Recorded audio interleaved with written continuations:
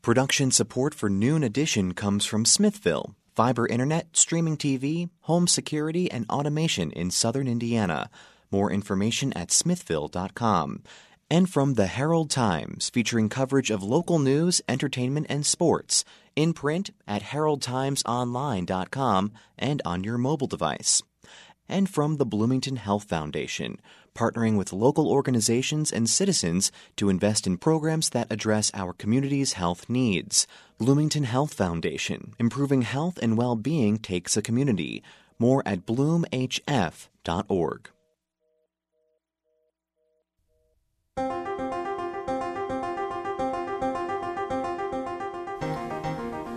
From the Milton Metz studio in IU's radio and television building, this is Noon Edition on WFIU. I'm Sarah Whitmire. My co-host Bob Zaltzberg is out this week, but the host of Indiana News Desk, Joe Wren, joins us today. This week we're reflecting on the 2019 legislative session, and we're talking about the 2020 session that starts on Monday. Our guests today include Mark Messmer. He's state senator in District 48. Matt Pierce, State Representative, District 61, and Brandon Smith, a voice you often hear on WFIU, the Indiana Public Broadcasting State House reporter. Thank you all for joining us today. You're welcome. You can join the conversation today on Twitter at Noon Edition or join us on air by calling in at 812-855-0811. You can also send questions for the show to news@indianapublicmedia.org. I want to start by just talking about the Republican and Democratic priorities for the upcoming session. Those were laid out a few weeks ago. Matt, do you want to start and just talk about the Democratic priorities this session? Sure. And the House Democratic Caucus, we want to see if we can revisit the school safety issue because that bill, when it got to the end of the session, removed language in that it would have gotten some funding for mental health counselors in school. And we really think it's important that we have people right there in the schools who have good mental health background that can really maybe head off at the pass kids that are heading, toward some kind of violent act. And there's a lot of other mental health challenges that kids face in school. So we think that would be something important to do, and it fell out at the end. And we'd like to go back and look at that again. I think both sides of the aisle are interested in trying to do something about reducing health care costs. You've got prescription drugs and, just this transparency in billing. So we're definitely interested in that. Pre-K, we really don't even rank on the lists anymore because technically it's available statewide, but the funding is so limited that it's really not getting rolled out. And so we really need to be serious about early childhood education. Of course, you've got the teacher pay issue. House Democrats think we should just get that done this session, at least make better progress on that. And then finally, it's our last chance to do something about nonpartisan redistricting, which will be coming up in the next session after this one. I have so many follow-ups from that, but before we do that, I went to give Senator Messmer a chance to talk about Republicans' priorities as well.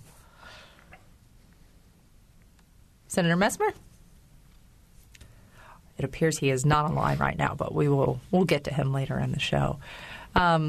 Brandon, I want to get you involved in the conversation, though, because a number of the things here that Representative Pierce just mentioned, talking about reducing health care costs, pre-K funding, teacher pay, I think dollar signs, and this isn't a budget year. Yeah. So can you explain the difference, and then when do we reopen the budget to talk about some of these things? Right. So So the way Indiana state government works is that they write 2-year budgets, which we did in 2019.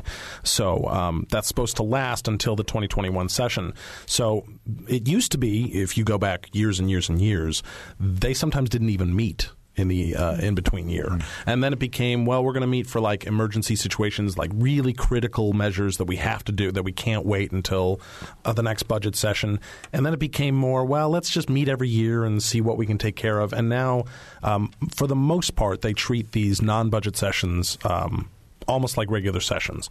The big difference, though, is besides not writing a budget, there's a lot less time. So when they write a budget, the budget sessions in the odd-numbered years last all the way through the end of April. This will only go to mid-March, and that's a statutory deadline. They don't move that.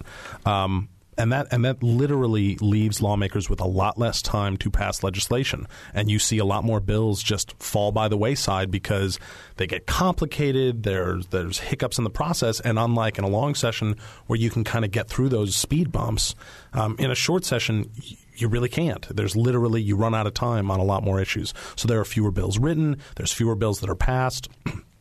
As far as reopening the budget, that happens if and when Republicans or whoever's in the majority decides they want to do that. There have been cases in non-budget sessions where they pass big spending bills. There have also been cases in non-budget sessions where they resist any effort to do that. So, for example, particularly as it relates to the teacher pay discussion, I think about a very recent example in road funding. So we had this road funding crisis a few years in the middle of the last decade. Around it emerged sort of in 2015, and they had already passed the budget, and they were like, okay, well, what are we going to do for a long-term sustainable road funding plan? Well, they had a huge study committee and a whole task force assigned to figuring that out, and they did that in 2017 in the budget. But in the interim, in 2016, they passed one-time short-term road funding money to kind of bridge that gap, to say, okay, we're starting to address the problem, but this isn't the long-term solution. That'll come next year. That's what a lot of people want to see happen on teacher pay this time around. It's there's some people who acknowledge, yes, the long-term sustainable solution that Governor Holcomb's task force or commission on teacher pay is trying to craft, or at least come up with proposals for, that won't be ready until the 2021 budget session, which makes sense when you're talking about building something into the state spending plan. But there are a lot of people who believe that there is some short-term money that could be spent now in the 2020 session to sort of address that. The other thing is, while it's true that the legislature didn't even meet in the off years until after 1971, it was pretty routine in the later 80s and into the 90s to do supplemental budgets in the short sessions. And they would just kind of look at it, and if you had extra revenue coming in above forecast, they might go ahead and allocate that to some new things. So there have been points in history where there are these supplemental budgets, and essentially the governor is asking to reopen the budget because he said we've got this extra $300 million that came in that we had not expected in the last budget year, and he would like to use that to just pay cash for a bunch of building projects. And what the House Democrats, I think, will likely be pushing, at least I'll be pushing, is let's invest in human capital. You know, we can go ahead and bond those projects and deal with those and keep those on schedule, while at the same time we could use some of that $300 million toward teacher pay, pre-K, or other things that really are investing in people, not just in buildings. Okay, I guess I already thought those were a done deal, that he could. So no, that extra money has to be appropriated by the legislature, or at least approved by the state budget committee. But it's going to go through the legislature. And so, in lieu of Senator Messmer not being on the line at the moment, I'll give you the Republican line on that, which is, yes, you're sort of technically reopening the budget, but at the same time, you're also not, because the legislature already approved all of the projects on this list. Every one of the things that the governor wants to spend this money on, this extra money that they didn't expect to have, was already approved by the state legislature. But what they approved was bonding, which is how the government funds a lot of its projects, its big capital projects. What the governor is proposing is, well, instead of doing bonds for the next 20, 30 years and paying interest on those bonds over the next 20 and 30 years, let's use this one-time cash and just pay for it all up front, which saves you interest. I mean, literally over $100 million in interest payments over the next couple of decades. But then there's the view on the other side, which is, well, if these buildings are going to be used for the next several decades, why don't we pay for it for the next several decades and spend some things on what we need to spend them on right now? Okay. Well, then over the period of time, I assume you can anticipate how much time some of these issues will take over the course of any session, too. Is that correct? And so some of this has to kind of wait and go through study committees and so forth as well. Well, it all depends. I mean, some issues have a life of their own, and they kind of pop up, things you don't expect. But the majority party has a lot of parliamentary tools that really allow them to control the agenda. And that's what we saw last year with the hate crimes bill, where it was bottled up in committee. Democrats were waiting for an opportunity to offer amendments because we felt the proposals that had been discussed were not expansive enough, not inclusive enough.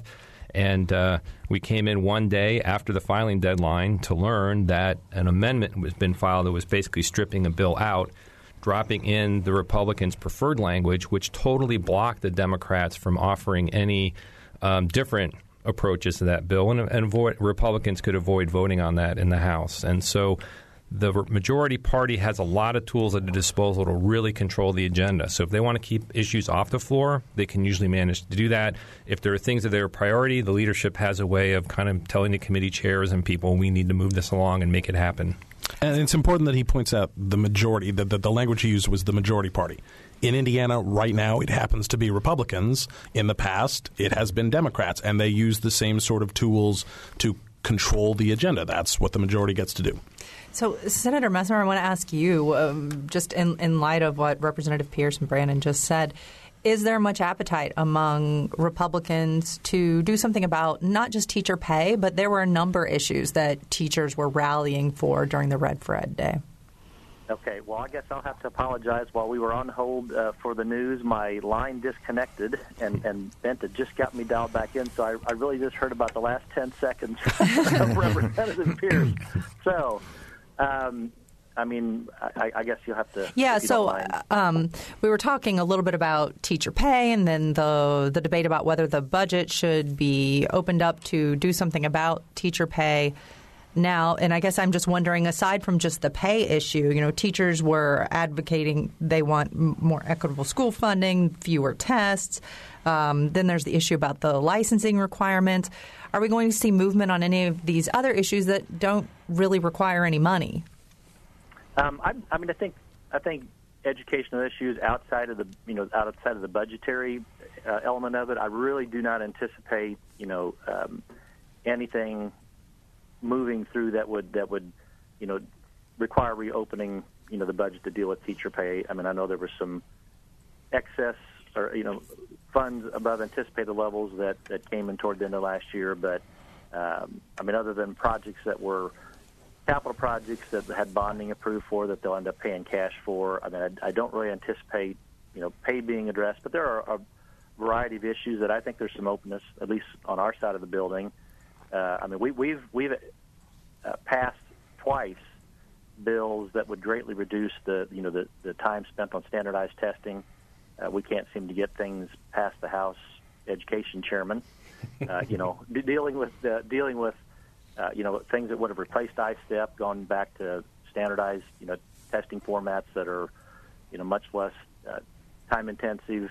Definitely support that. I think there's a high degree of openness to relook at the some of the what they call it externships, whatever the as far to renew teacher licensing, to reevaluate the value of that, and reduce some of the mandates for teachers on that. Anything that we can do that reduces the amount of regulations that not only teachers but administrators and counselors, and I mean there's a lot of time spent that takes a lot of staff time and teacher time and principal time, that at the end of the day, don't really move the needle on improving education outcomes for kids. I think there's openness there. So yeah, I mean, I would say anything outside the budget window, has some agreement, at least on the Senate side of the building, and I think even to a high degree there's some interest on the from House leadership to reevaluate and reexamine some of the things that we're requiring teachers to do. A great example of that, and Representative Pierce alluded to it a little earlier, Senator Messmer just did too, which is that pretty much everybody agrees. So the state transitioned to a new statewide standardized test this year for Hoosier students. And as was expected, anytime you move to a new test, scores drop. That's true in Indiana and across the country. And they dropped a lot. The problem... Yeah, you have to. Right. You have to stop. I mean, you can't require. I mean, put those tests onto teacher grades, onto school grades. I mean, you just can't, because when you change the format, you change the testing system, and you've got to have a year to recalibrate. And so, I mean, that will be one of the first bills that I can guarantee will move through the House and Senate, as fast as humanly possible. That'll be done and signed into law top top priority when we get to Indianapolis next week. And we've already seen both the House and Senate Education Committees have meetings Monday and Tuesday. Monday in the Senate, Tuesday in the House, and those are the bills. At least in the Senate side, that's the one bill on the calendar. In the House side, that's one of two bills on the calendar. So, to Senator Metzler's point, that's going to go fast. Yeah, I think I think there's a high degree. I know Senate leadership does, and I'm pretty sure House leadership does as well. Even the process of decoupling teacher pay to test scores. I mean, I think there's a high degree of willingness to address that. That will probably come, from the House side of the building. But should there get some traction and be agreement to move that, I think there's a high degree of interest from House and Senate leadership to address that issue as well. Yeah, I think that there'll be probably unanimous support for the hold harmless provision to basically say we're not going to count that first test toward a normal thing. So I think that will go pretty smoothly. What's interesting to me is, and Brandon can check me on this, when Speaker Bosma made his remarks on Organization Day, it seemed to me like he was actually signaling a willingness to step back from some pretty strong ideological philosophies of the Republicans on education policy, and that being that there should be a link between teacher pay and the results of their students on the exam. It seemed like he was saying that. He kind of talked about maybe reestablishing the teachers more as a profession and not just as like people in widget factories, which I know Democrats have complained about a bit over time, that we're not really treating teachers as professionals. And so I think that there may be, for the first time, a shift away from some of the policies that have been implemented over the last decade that maybe people are finally recognizing are not really getting the results that we want or just can't be implemented in a really fair way. And I guess, and I agree with that. I'm assuming that was Representative Pierce. I'm trying to yes. take this point.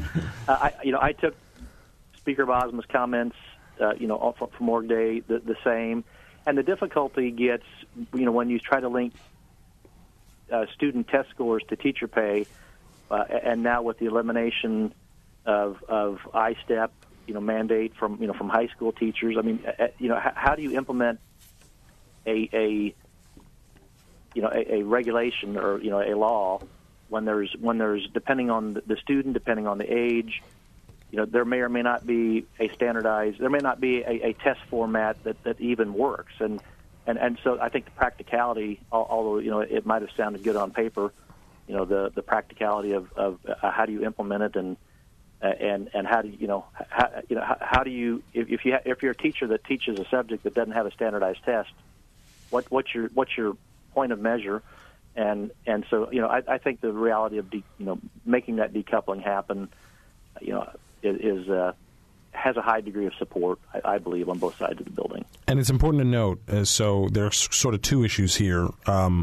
The one that's going to move really, really fast was the hold harmless for 1 year of test scores. So basically looking at the last year of test scores, which dropped understandably a lot, saying, okay, for this 1 year, nobody's going to – schools and teachers and everybody else who's affected by these test scores, you're not going to see any drops because of that. We're just going to say it doesn't count this year.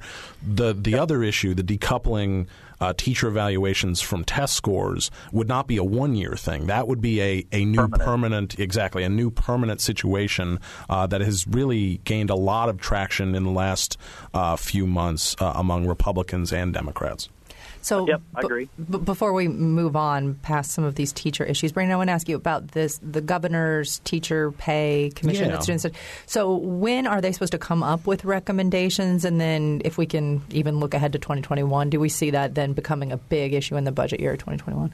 Yes, to the latter. Those recommendations are expected to come out of the governor's commission in the middle of 2020. So after the legislative session. They were never intended. It was always a 2-year commission. It was never intended to be for the 2020 session. So this was always the plan for Governor Holcomb and that commission, which was really they spent a lot of last year doing listening sessions around the state, having people come in and testify about all of the myriad, like how all of this works and that sort of thing. And then their work over the last several months, and then this year will be more focused on, okay, so now we understand all of the data and all of the metrics, and they're getting more information, more data about teacher salaries from schools right now. That's already currently happening as schools report that information to the state.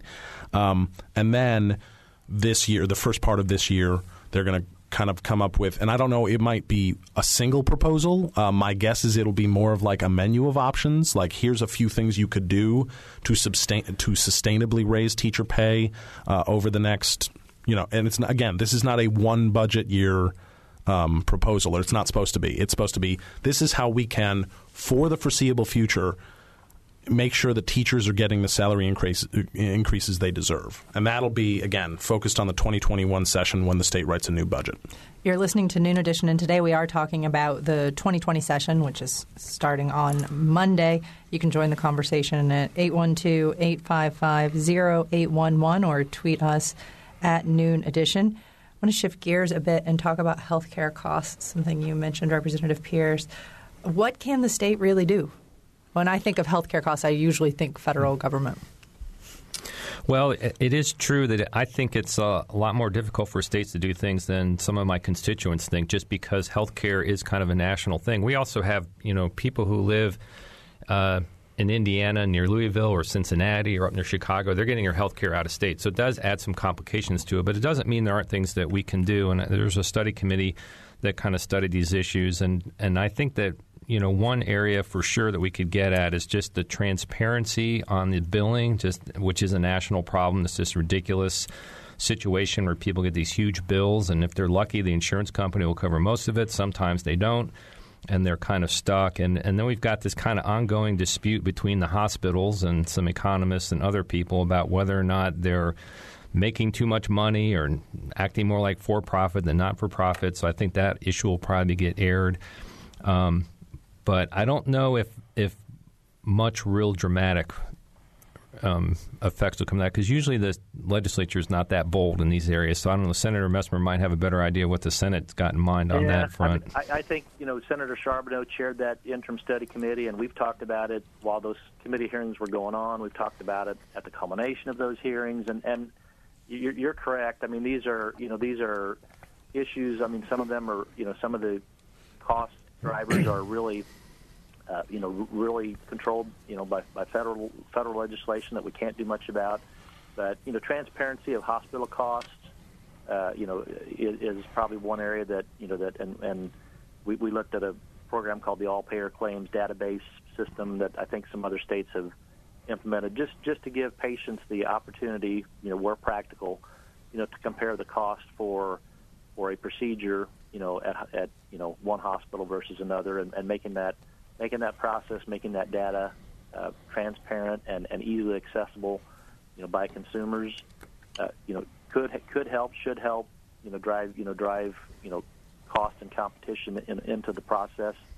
Another big area that I've had constituents contact me, on over the years, and it's really more the health insurance company, driver on it, is that negatively impacts consumers is the process called surprise billing, where you can go into a hospital that's in your insurance network, and then end up with specialists that work at the hospital that are out, that are out of network, and then you as the consumer, after the procedure is ran through and your insurance company covers some items at in-network reimbursement, or in-network out-of-pocket versus out-of-network, and so the consumer ends up with a surprise bill because of providers that work in an in-network provider that are an out-of-network specialist, and then really driving that.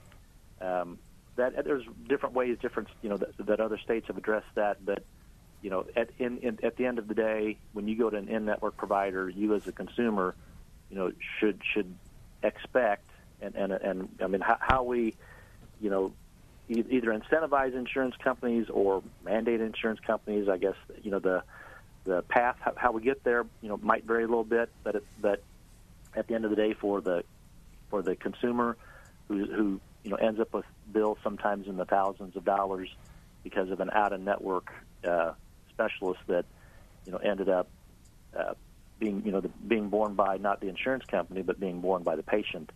That needs to be dealt with. And last year we also started researching the issue with pharmacy benefit managers, and those conceptually are designed to drive prescription costs down for consumers.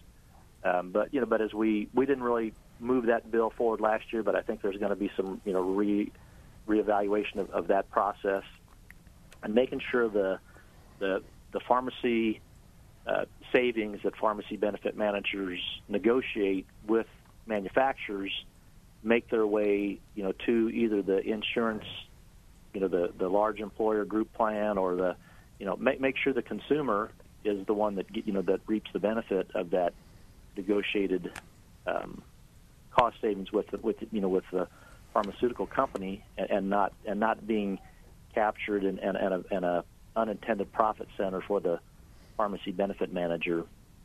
I think we estimated last year during some of our Senate committee hearings that folks in the industry evaluated there's about $300 million of pharmacy benefit manager savings, to Hoosier,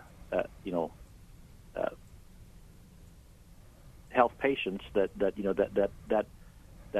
cost savings was not getting driven down, to insurance plans and to the individuals, that it was being captured and kept by the pharmacy benefit. So that's an issue that's going to need some attention, whether we come up with a solution this year or not. But from a state level, you are really limited on what you can drive at to try to to tackle those. But we looked at those three areas as being some potential. Okay. I was just quickly going to say the pharmacy benefit people call those rebates. I just call them kickbacks. They're really what they are. They're kickbacks. They're getting a piece of the action to recommend certain drugs, and that really needs to be stopped. So some of these things that you both have been talking about, is there value in just bringing them up, discussing them at the legislature, even if you don't expect something to happen? I'll say yes to that. And one example, there's one of the big companies in my district.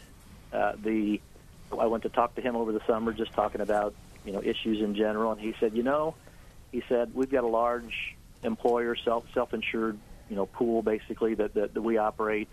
He said surprisingly this year we got the first $12 million rebate. Those cost savings from the PBM to our insurance pool. We got the first rebate back from them that they had negotiated with the pharmaceutical companies, and these programs have been around since about 2013, and they said we had never gotten some of those discounted savings back to our plan before, but this year we did. And I said, well, that's really surprising, because just discussing that issue, I believe in the last session shed some light onto some of the practices that were happening, and they were probably doing that just to try to and a lot of times just discussing the item in session. We wouldn't have to regulate these PBMs, but they're really greatly an unregulated product that's crept up in the industry, and we do need we need to put boundaries around what they do, and I'll go back to the term, some transparency into what they're what cost savings are they negotiating, what's getting passed on to the consumer, and really another unsavory area of this PBM market. CVS has one of the largest pharmaceutical benefit manager programs out there, and they use the reimbursement process to the independent pharmacies as a way to really set unfair reimbursement rates and prescription costs for people outside of the big pharmaceutical big pharmacy companies out there. So when the pharmacy company themselves create a PBM company and then really control the reimbursement rate process to the small independent pharmacies out there, it's created a very unlevel playing field and some unfair competition, and they can really drive their competition out of business. I feel like we could do a whole show on that. Absolutely. Let's go to the phones real quick. We have Mike on the line, and I think Mike has a comment about school funding. Go ahead, Mike. Thank you.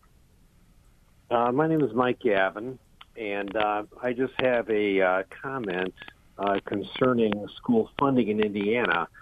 I arrived here as a high school student in Indiana with my family, and my dad was transferred from Illinois to take care of the northern half of the state with educational supplies with a major supplier who carried these things. And about 2 years later, he basically had to move back to Illinois, broke, and I heard him say more than once, this state doesn't fund its schools.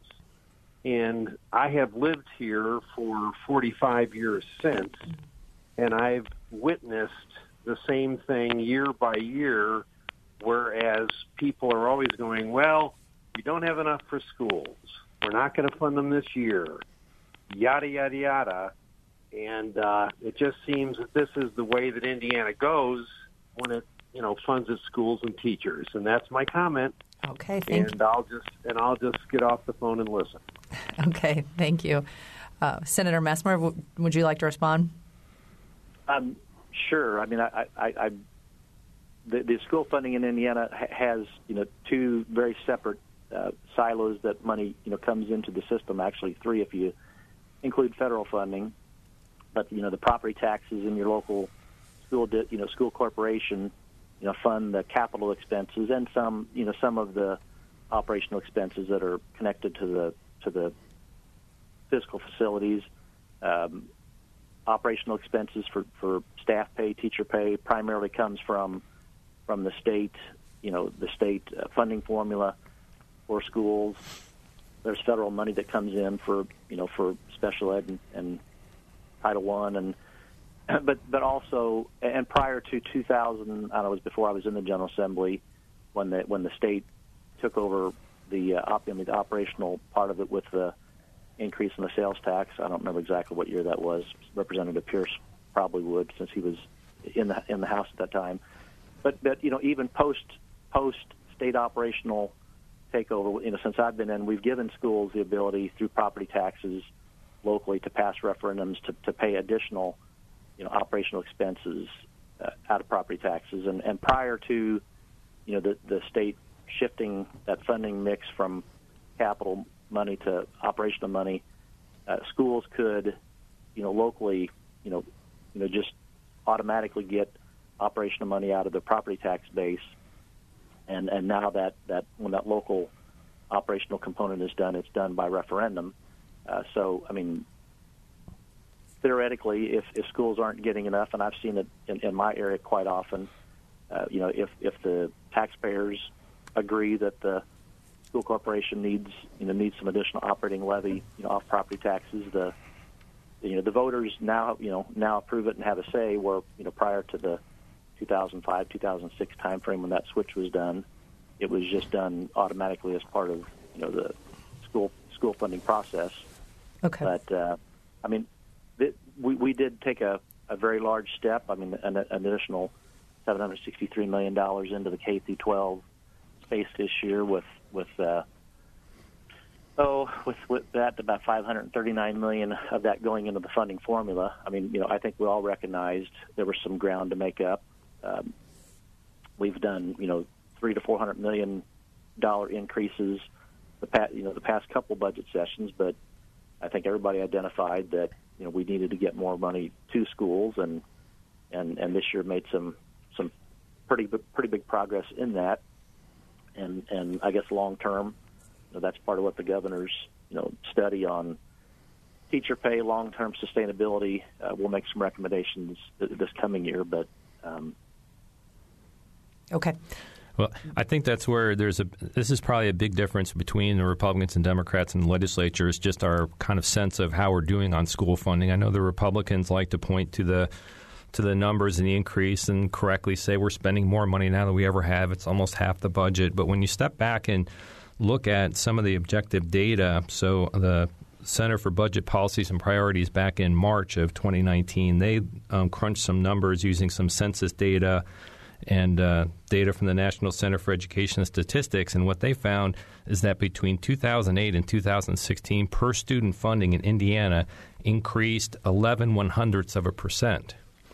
And that's pretty limited. And then if you look at, more recent from a June 2019 Governing Magazine, they looked at 2014 to 2017. And the first set of data was adjusted for real dollars. I don't think the second one is, but it has Indiana about 42nd in increasing funding at 5.2%.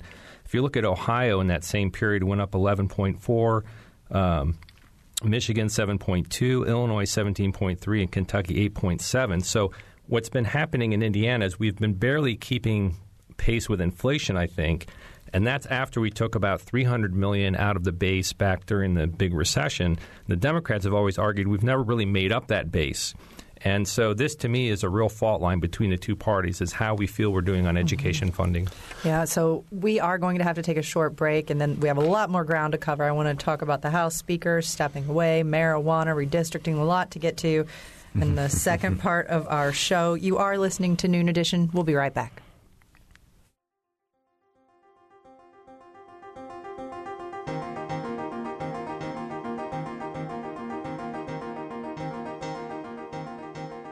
From the Milton Met studio at IU's Radio TV building, this is Noon Edition on WFIU. WFIU News covers South Central Indiana and the state throughout the day at WFIUnews.org and on Twitter at WFIU News. You can watch unfiltered video of breaking stories on Facebook Live, and you can get a digest of all the day's top stories delivered to your inbox each afternoon. It's a free and easy way to stay on top of the headlines, plus the in-depth audio, video, and print news stories you can't get anywhere else. Subscribe now at WFIUnews.org.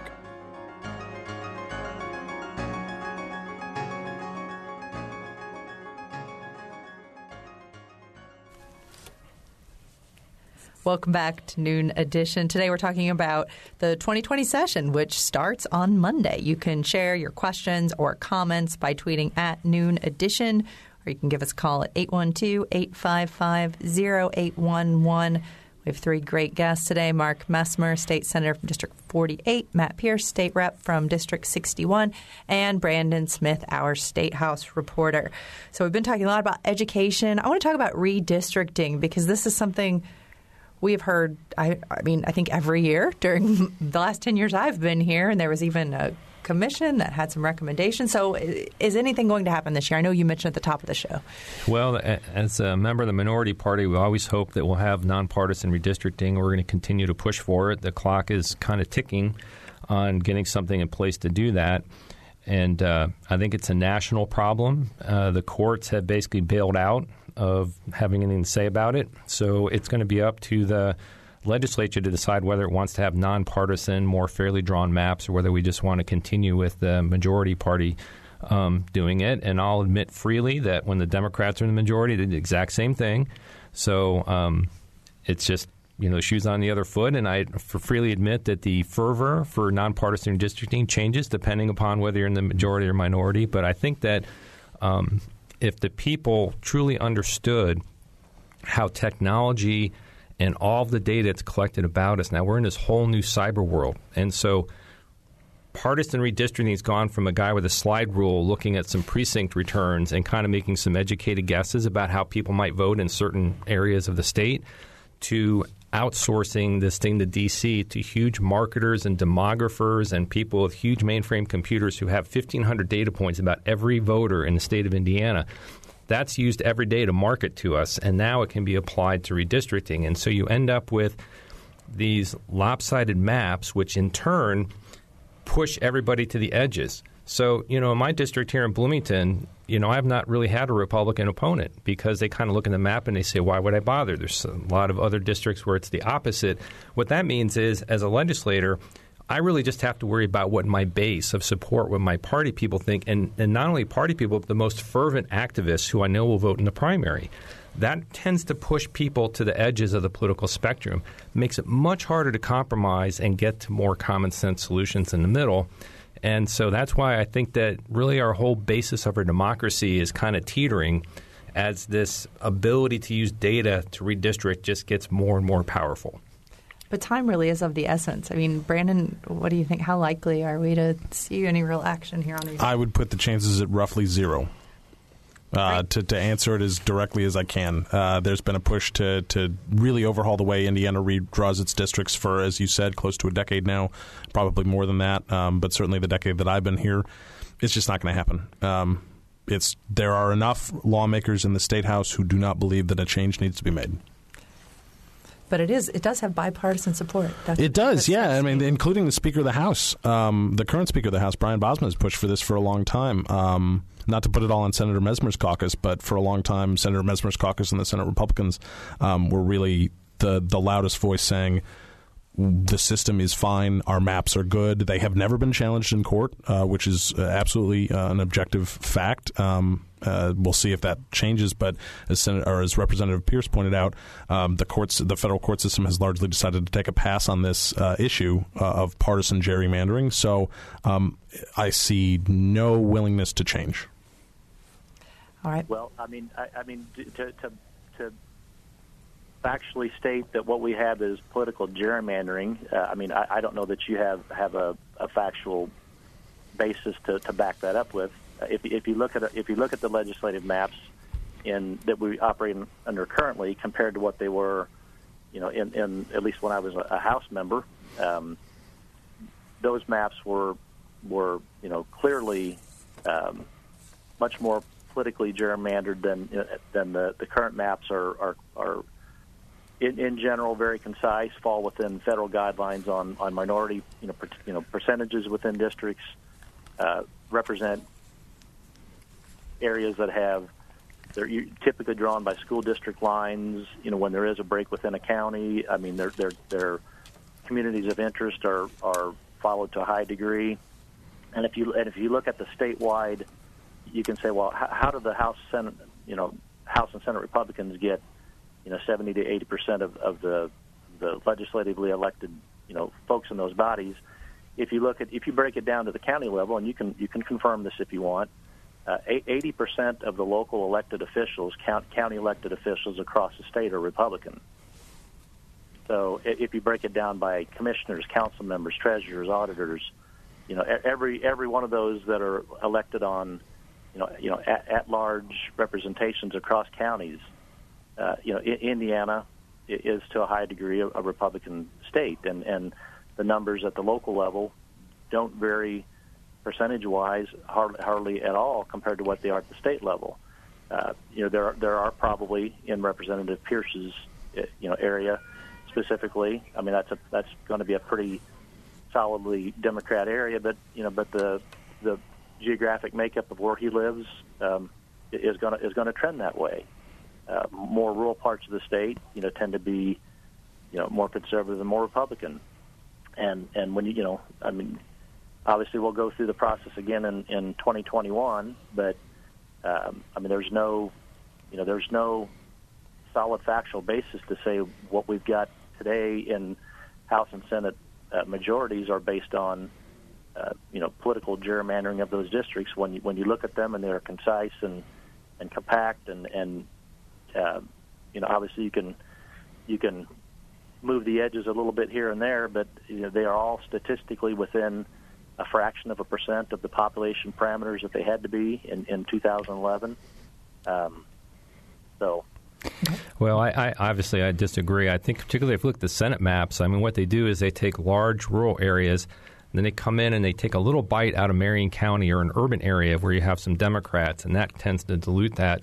And to me, that what really is the telling thing is if you look at the 2 decades where essentially you had the Democrats in the House drawing the House maps and you had Republicans in the Senate drawing the Senate maps, the largest split in the Indiana House was about 55-45. I think that's a high water mark about 1992 for Democrats.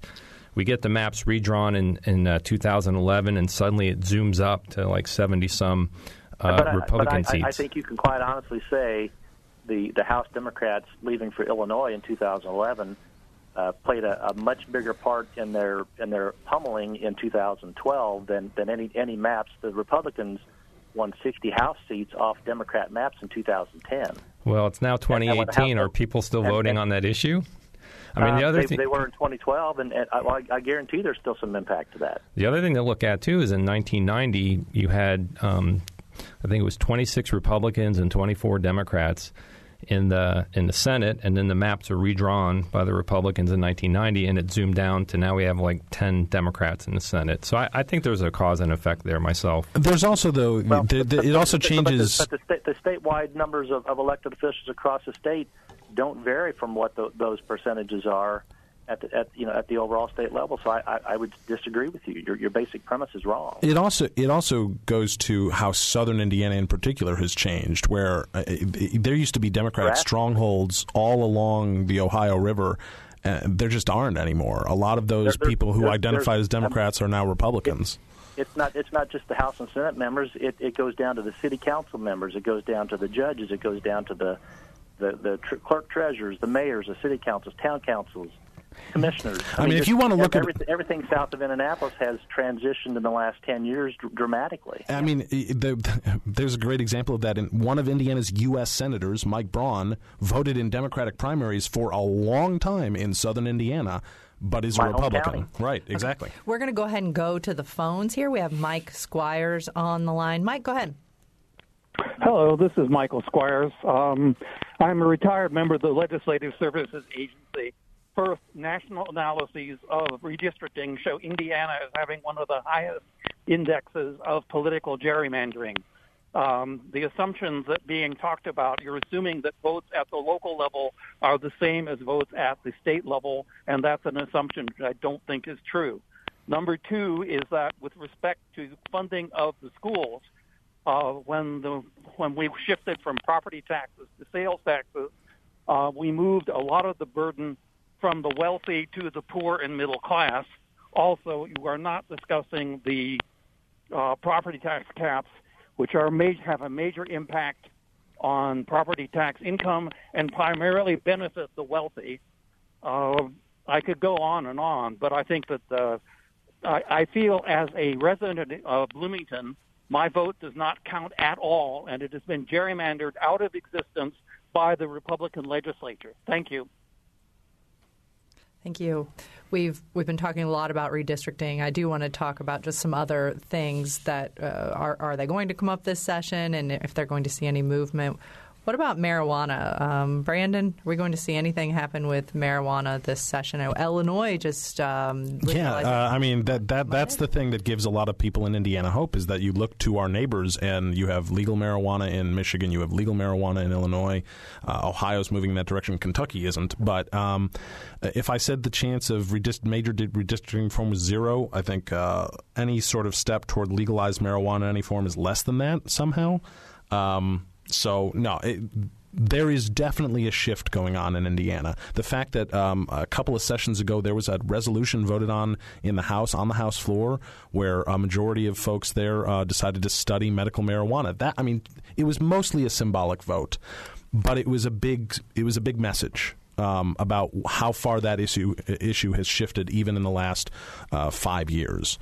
There is definitely going to, and then, of course, there was the big CBD oil push that became legal in this state over the course of a couple of sessions the last few years. Those are not the same thing. But, again, it signals that this issue is shifting. And a lot of legislative leaders have started to talk about how, things aren't going to stay the same forever. But Indiana's not ready to take that step, in part, at least when you talk to, like, Governor Holcomb, they want to see things change at the federal level. Marijuana is still a scheduled drug by the feds, which means it's illegal according to the federal government, despite how many states have legalized it. And I think they want to see more movement on the federal level before they are ready for Indiana to plunge forward. Okay. Yeah, I think the people are way ahead of the legislators on this issue. I think a lot of particularly my Republican colleagues see it as pretty controversial and they'd rather not deal with it. And I think the governor kind of helped them out by saying, well, gee, as long as the federal government says it's a Scheduled I drug, we can't do anything or shouldn't do anything. So that kind of freezes the issue. And that's why I don't think that, we'll see very much at all happening on that. Although the, House Democrats, we tried to offer an amendment on medical marijuana and it was ruled out of order on procedural grounds. So I think that there'll be some efforts to maybe try to bring that issue up, and Senator Lucas and some people on the Republican side want to do it. But I would agree that just the odds of that happening right now are very slim. Okay. We only have a couple minutes left in the program, and there are so many issues we didn't get to. So I want to give each of you just an opportunity to talk about, if, say, we're sitting here at the end of the session, what are we going to talk about? What are the major highlights that we did make some action on during the session? Senator Messmer, do you want to go first? Well, one area that I think there's going to be some pretty quick consensus on, and you may have talked about it while I was waiting to get patched back in, raising the smoking and vaping age to 21. I know there was some movement at the federal side to restrict sales to the 21 and over, but I mean, I think we'll probably tackle that, and not only the smoking age, but possession of the smoking products and vaping products. Do what we can to make sure that Hoosier children, especially kids that get connected and addicted to marijuana and nicotine-based products at the younger ages. We need to. I think there'll be some movement on that. I think there's even some pretty broad consensus, and really was last session on moving that issue ahead. So that's one area that we'll probably tackle that we see as a priority on the Senate side going into session. All right, Matt Pierce. Yeah, I think that the big debate will really just be around this $300 million and how it gets spent, whether you use it on those projects. I suspect that will be the big thing that will kind of dominate the session. But we're hoping that one, we don't have another payday lending bill. It seems like the last 3 or 4 sessions we always get this bill to kind of expand this high-interest lending, subprime lending, whatever you want to call it, and that's very controversial. I'm hoping we won't have to deal with that. And so we'll have to see. The session goes fast, and it's true that the majority party knows that the minority party has a platform when the legislature's in session, so usually they don't like to extend that platform longer than they need to in an election year, and so there's usually an emphasis on that. And plus, we'll all begin seeing in a week or so who's filing against us in primary elections, if they are.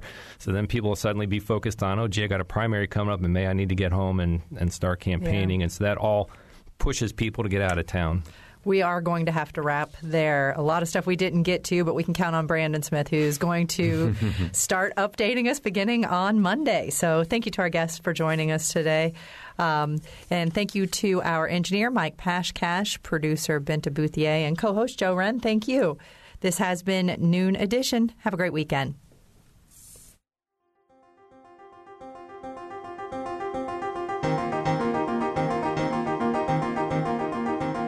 Noon Edition is a production of WFIU Public Radio.